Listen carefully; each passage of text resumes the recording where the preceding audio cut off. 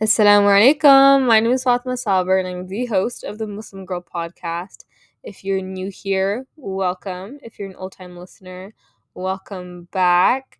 I'm here today again for the second time posting another episode. I just couldn't wait to post either of these episodes for you guys.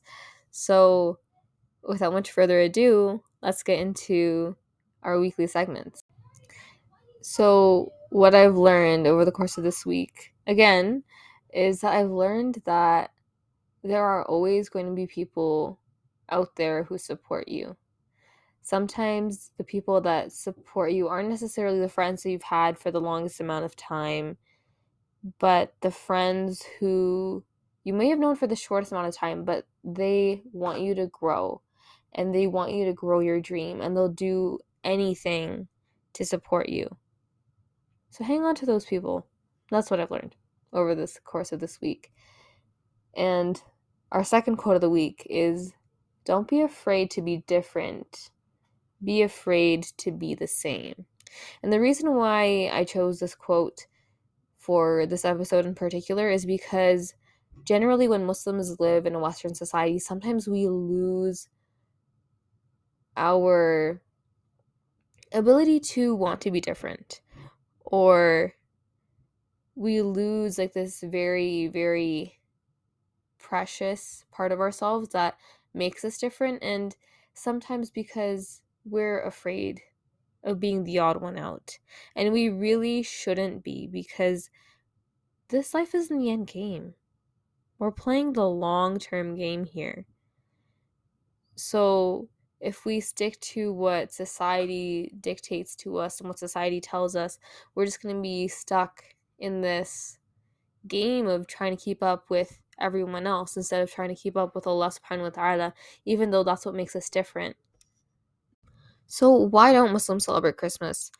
That is an excellent question and one that I have done research on. So inshallah, I'm providing you guys with correct information. So the first point is that Christmas is originally a religious holiday.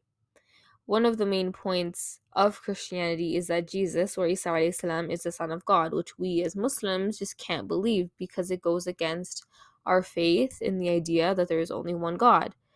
La ilaha illallah, there is no God except for Allah subhanahu wa ta'ala. So the second reason why Muslims can't celebrate Christmas is that Christmas also has roots in paganism. In fact, the celebration of Jesus' birthday on the 25th of December was a practice that was established 300 years after his death. Prominent Roman anthropologist figures such as Sir James George Fraser believed that the church established Christmas on the dates of pagan holidays to further the spread of Christianity. Sol Invictus was held on December 25th by the Roman Emperor Aurelian to celebrate the unconquered sun, in addition to the winter solstice being held on the 25th from other pagan cultures and the other Roman holidays that were celebrated in the second half of December.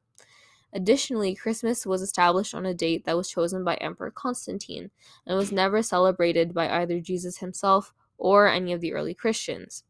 And lastly, cultural factors can also play a role. If someone comes from a culture, say they're Pakistani, Moroccan, etc., where it's not common practice to celebrate Christmas, they tend not to celebrate it even if they live in a Western society, because that's the predominant culture that they're attached to.